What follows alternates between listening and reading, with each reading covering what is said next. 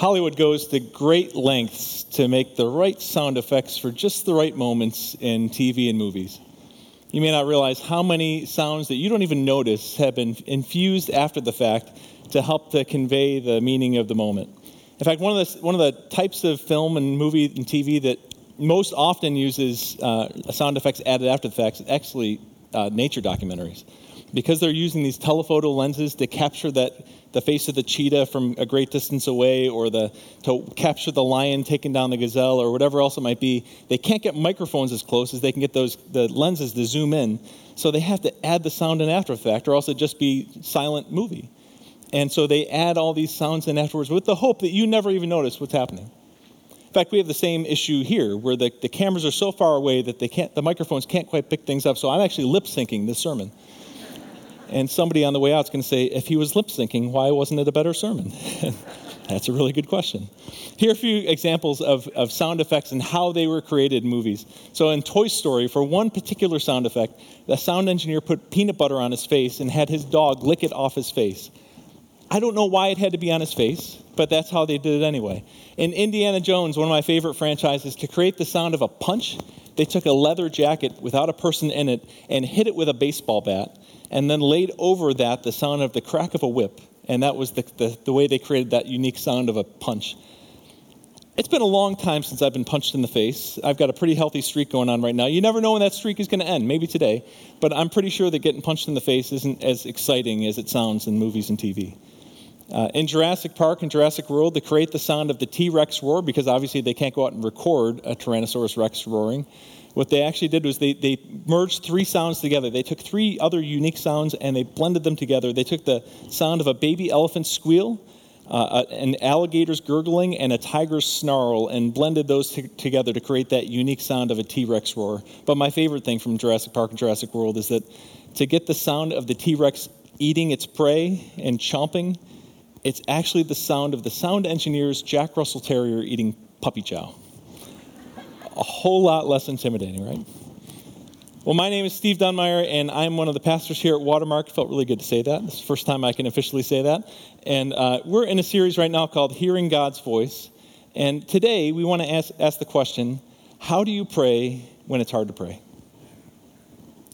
When life knocks the prayer out of you, when life knocks the wind out of you, when circumstances are hard, when life is really difficult, and maybe you don't want to be on speaking terms with God, how do you pray then?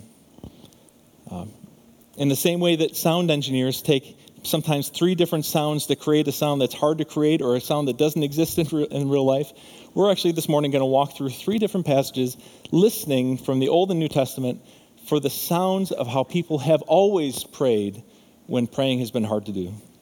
And we're going to walk through with the school of prayer with Jesus to learn from Jesus how to pray when it's hard to pray. But unlike the sound engineers who are creating a sound that doesn't exist, my hope this morning is that we can show you how Christians have always prayed. And maybe you need a refresher in this. Maybe we can always stand to be reminded. But maybe some of you didn't ever realize that this was the case. And so, we're going to be looking this morning at how do you pray when you don't feel like being on speaking terms with God. And the first place we're going to look is in Matthew chapter 26, where Jesus is praying. And let's jump right in here together. Matthew chapter 26 at verse 36. It says that then Jesus went with his disciples to a place called Gethsemane. And he said to them, "Sit here while I go over there and pray." And he took Peter and the two sons of Zebedee along with him, and he began to be sorrowful and troubled. And then he said to them, "My soul is overwhelmed with sorrow to the point of death. Stay here and keep watch with me." Going a little farther, he fell to with his face to the ground and prayed, "My Father, if it is possible, may this cup be taken from me, yet not as I will, but as you will." Then he returned to his disciples and found them sleeping. "Couldn't you men keep watch with me for 1 hour?" He asked Peter. "Watch and pray so that you will not fall into temptation. The spirit is willing, but the flesh is weak." And he went away a second time and prayed, "My Father, if it is not possible for this cup to be taken away unless I drink it, may your will be done." Verse 43, when he came back, he found them sleeping because their eyes were heavy. So he left them and went away once more and prayed the third time, saying the same thing. Then he returned to the disciples and said to them, "Are you still sleeping and resting? Look, the hour has come, and the Son of Man is delivered into the hands of sinners. Rise, let's go. Here comes my betrayer." First place we're looking to listen to how we pray when it's hard to pray is in the garden, to see Jesus in the garden. And I know that God answers prayer because I'm a pastor here at Watermark now, which is an answered prayer for me. And I know that God answers prayer because Tom Brady isn't a Patriot anymore, which is an answer to prayer for all God-fearing people. That's for everybody outside of New England. But if we approach prayer with the idea that there's some sort of technique, that if we can twist God's arm a certain way or pray in a certain way or get ourselves revved up or ramped up enough, or there's some kind of body posture we can get into that will twist God's arm and God has to answer our prayer, then it's important that we pass through Gethsemane to hear Jesus praying here. Because in Gethsemane, Jesus is in deep anguish. These are the moments before his betrayal, just a few hours before his crucifixion. And he's not praying for somebody else. He's not praying for show. He's not teaching his disciples how to pray. He's going off by himself, falling on his face in deep anguish. And 3 times he says, I don't want to die on the cross. I don't want to die on the cross. And yet he died on the cross within 24 hours. It's really interesting in a lot of ways that the one in whose name we pray knows what it's like to pray for something from deep down in your gut, not an off-the-cuff prayer, not just a prayer that you pray in passing, but something that you're deeply earnest for, and yet have the heavens be silent. C.S. Lewis says that every war, every famine, every plague, almost every deathbed is a monument to a petition that was not granted. And here's why this matters. As we're listening for how do we pray when it's hard to pray, it's important to establish right up front that Jesus knows the pain of unanswered prayer. Jesus knows the pain of praying for something and having the answer be no, or not yet, or in this case, absolute silence. You can do everything right. You can pray with all the right words, you can pray with all the right techniques, and still have the Father in heaven say, no. C.S. Lewis said, in Gethsemane, the holiest of all petitioners prayed 3 times that a certain cup might pass from him. It did not. And he goes on to say that because of that, we can do away with any sense that prayer is a gimmick to get what we want from God. So if it's not, what is it? Why does the Bible show us Jesus praying this earnest prayer that was never answered? And I think that's why we need to go to the next scene in Matthew chapter 27, where less than 24 hours later, when Jesus was seeing that prayer was not being answered. Look at Matthew 27, verse 45. From noon until 3 in the afternoon, darkness came over all the land. And about 3 in the afternoon, Jesus cried out in a loud voice, Eli, Eli, lama sabachthani, which means, my God, why have you forsaken me? So we've seen Jesus in the garden praying. Now we see Jesus on the cross. And something special is happening here. I don't know how you like to pray, but at different times and seasons of my life, I find it's helpful to pray a pre-written prayer, a prayer that somebody else has written. Sometimes when words are hard to come by, it's helpful to have somebody else come up with the words for me. And there are several kind of written prayers that many of us have probably prayed at one time or another. There's the Lord's Prayer, which of course Jesus taught. Our Father in heaven, hallowed be thy name. Thy kingdom come, thy will be done on earth as it is in heaven. And whenever I pray that prayer, I'm always aware of the fact that I'm joining my heart with the hearts of believers all around the world and believers across many generations, praying the very words that Jesus taught us to pray. I'm mindful of the fact that I'm praying the words that my grandmothers prayed and my great-grandmothers prayed. And there's a great sense of just appreciation and awe of praying in that kind of moment. And you can take those words from Jesus and pray them verbatim, or you can make them your own and put that into your own words. There's also the bedtime prayer, the classic bedtime prayer. Now I lay me down to sleep. I pray the Lord my soul to keep. If I die before I wake, I pray the Lord my soul to take. I don't know what strange person thought it was a great idea to teach children to pray that they might die tonight, but that's not the kind of babysitter you hire twice. There's actually a variant ending that's a little bit nicer. Listen to this. If I should live for other days, I pray thee, Lord, to guide my ways. Isn't that so much nicer? Why don't we pray that one? So there's the bedtime prayer. There's the serenity prayer. God, grant me the serenity to accept the things I cannot change, the courage to change the things I can, and the wisdom to know the difference. That's attributed to Reinhold Niebuhr. That's widely used in recovery circles, and a really helpful prayer to think about how we change our lives. I have a prayer that I pray like that every 4 years. God, grant me the serenity to accept the things I cannot change, the courage to change the things I can, and the wisdom not to talk about it on Facebook, not to talk about politics on Facebook. And then one last one, the Western New York prayer. You may not be as familiar with this one, but I think you'll catch on pretty quick. In the name of the Father, Son, and Holy Spirit, go Bills. And all God's people said, amen. Well, so when Jesus was praying on the cross, though, here's the thing. When Jesus prayed those words, my God, why have you forsaken me? He was praying one of those written prayers that many other people had been praying for before him. He's actually quoting Psalm 22, a psalm of David, and he's taking David's words and making them his own. This is a prayer that people had been praying for generations. He's not the first and he's not the last. He's taking one of these pre-written prayers and making it his own in that moment so that when he was on the cross, his arms spread wide, the nails through his hands and his feet, everyone knew that he was praying this old familiar prayer that many people before him had prayed. In fact, there's 150 Psalms in the book of Psalms, and 42 of them, almost 1 out of 3 Psalms, are Psalms like this. Psalms of lament, we call them, or Psalms of complaint. Psalms that go something along the lines of, God, this stinks. God, I'm not very happy.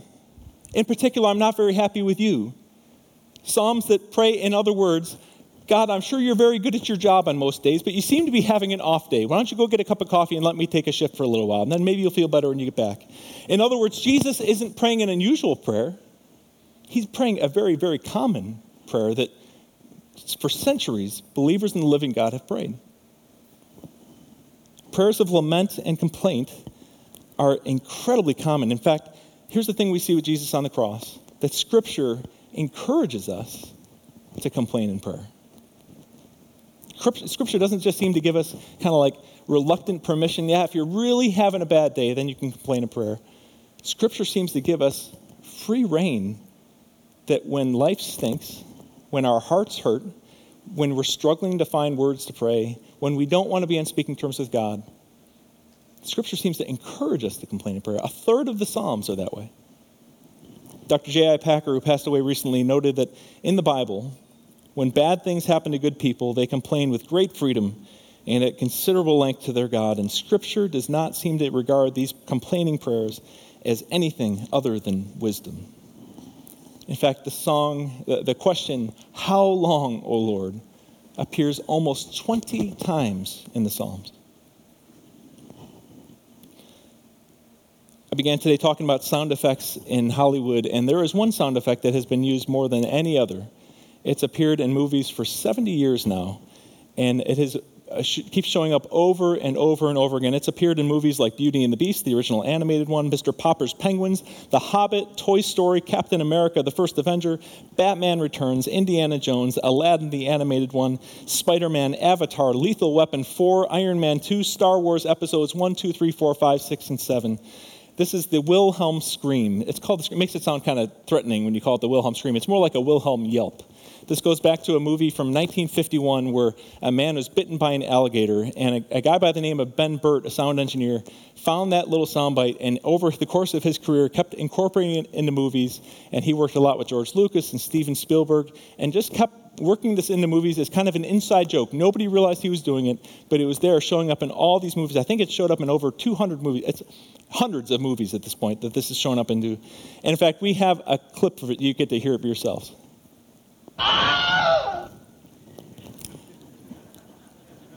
One more time. How about that? That soundbite is as weird as it is. You think that's not really worth repeating that many times, but it has shown up in all of these movies, the vast majority of the Star Wars franchise and Disney movies and all these things. And the funny thing about it is, for the first time I heard it, I thought, I'll never know it. Like, how would you ever know that unless somebody pointed it out to you? And that's just it. Unless somebody points it out to you, you will never notice it. And in the same way, many believers go through their whole lives praying without ever noticing how many of the holy people of God have prayed prayers of lament.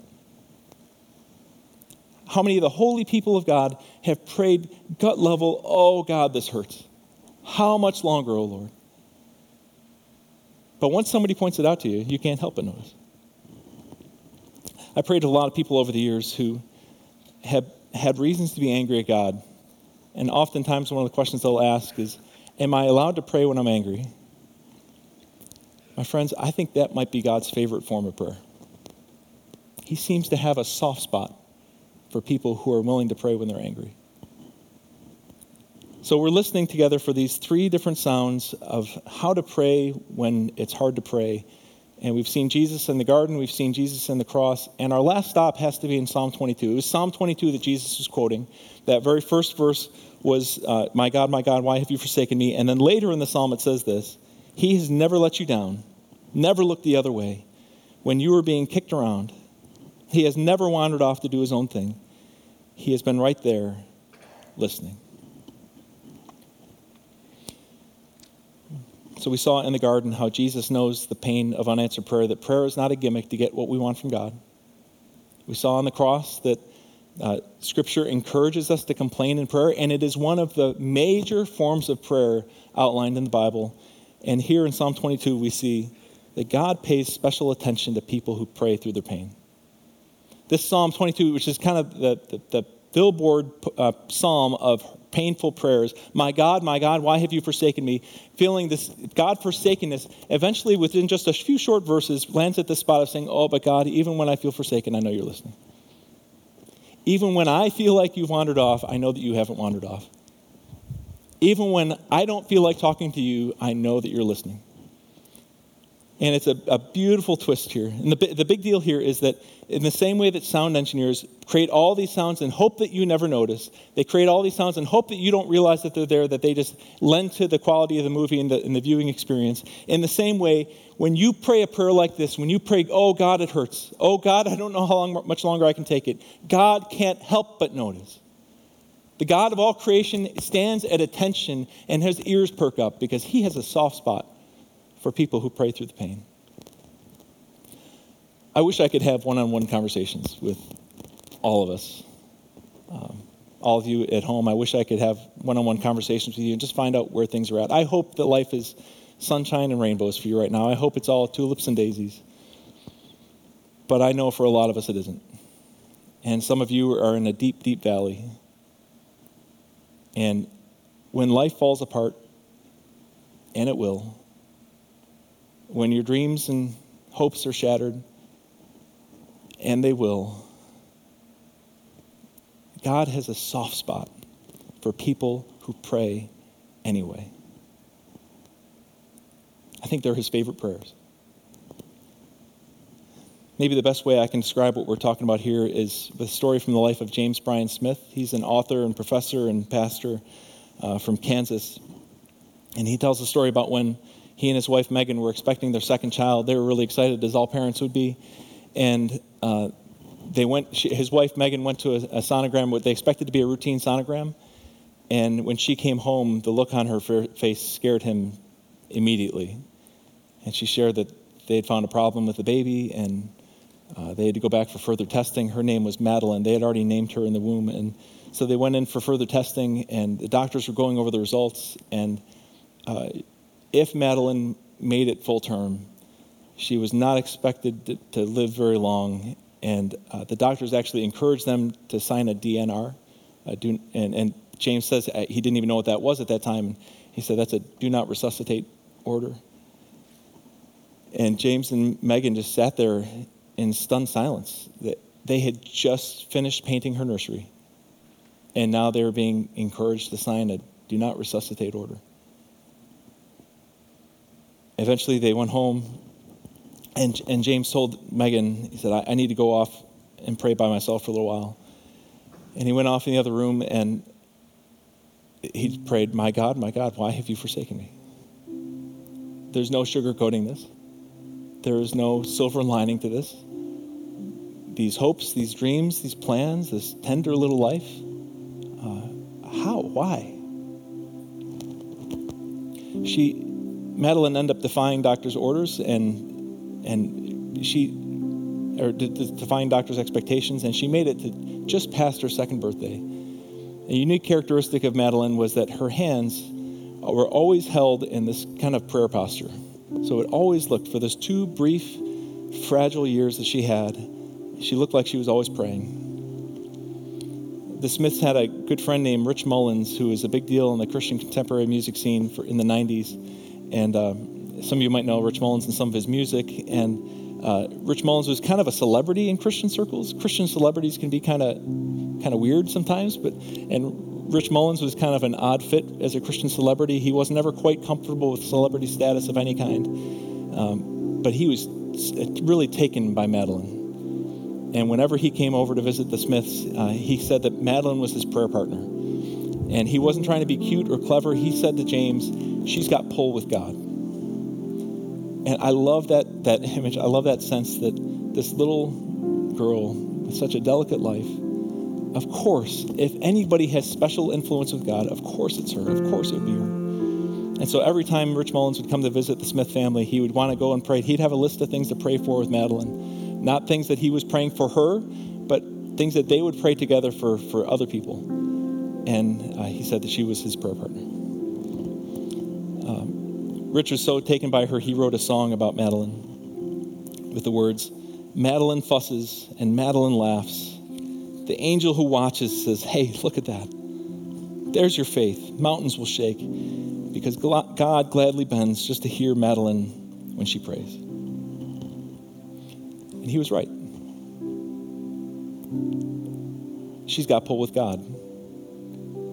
And when you pray, even when you don't want to be on speaking terms with God, you've got pull with God too. Those are his favorite. So I don't know where you're at right now, but maybe some of you have found it to be really hard to pray these days. And so I want to pray on your behalf if I can. Let's join our hearts in prayer.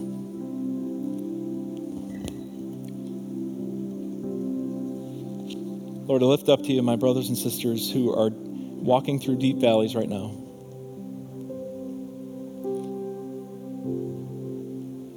Hear their cry. Where words fall short, hear the groanings of their hearts. We thank you that you are, even if we're not comfortable praying these sorts of prayers, you have made it abundantly clear that you are very much comfortable with these sorts of prayers.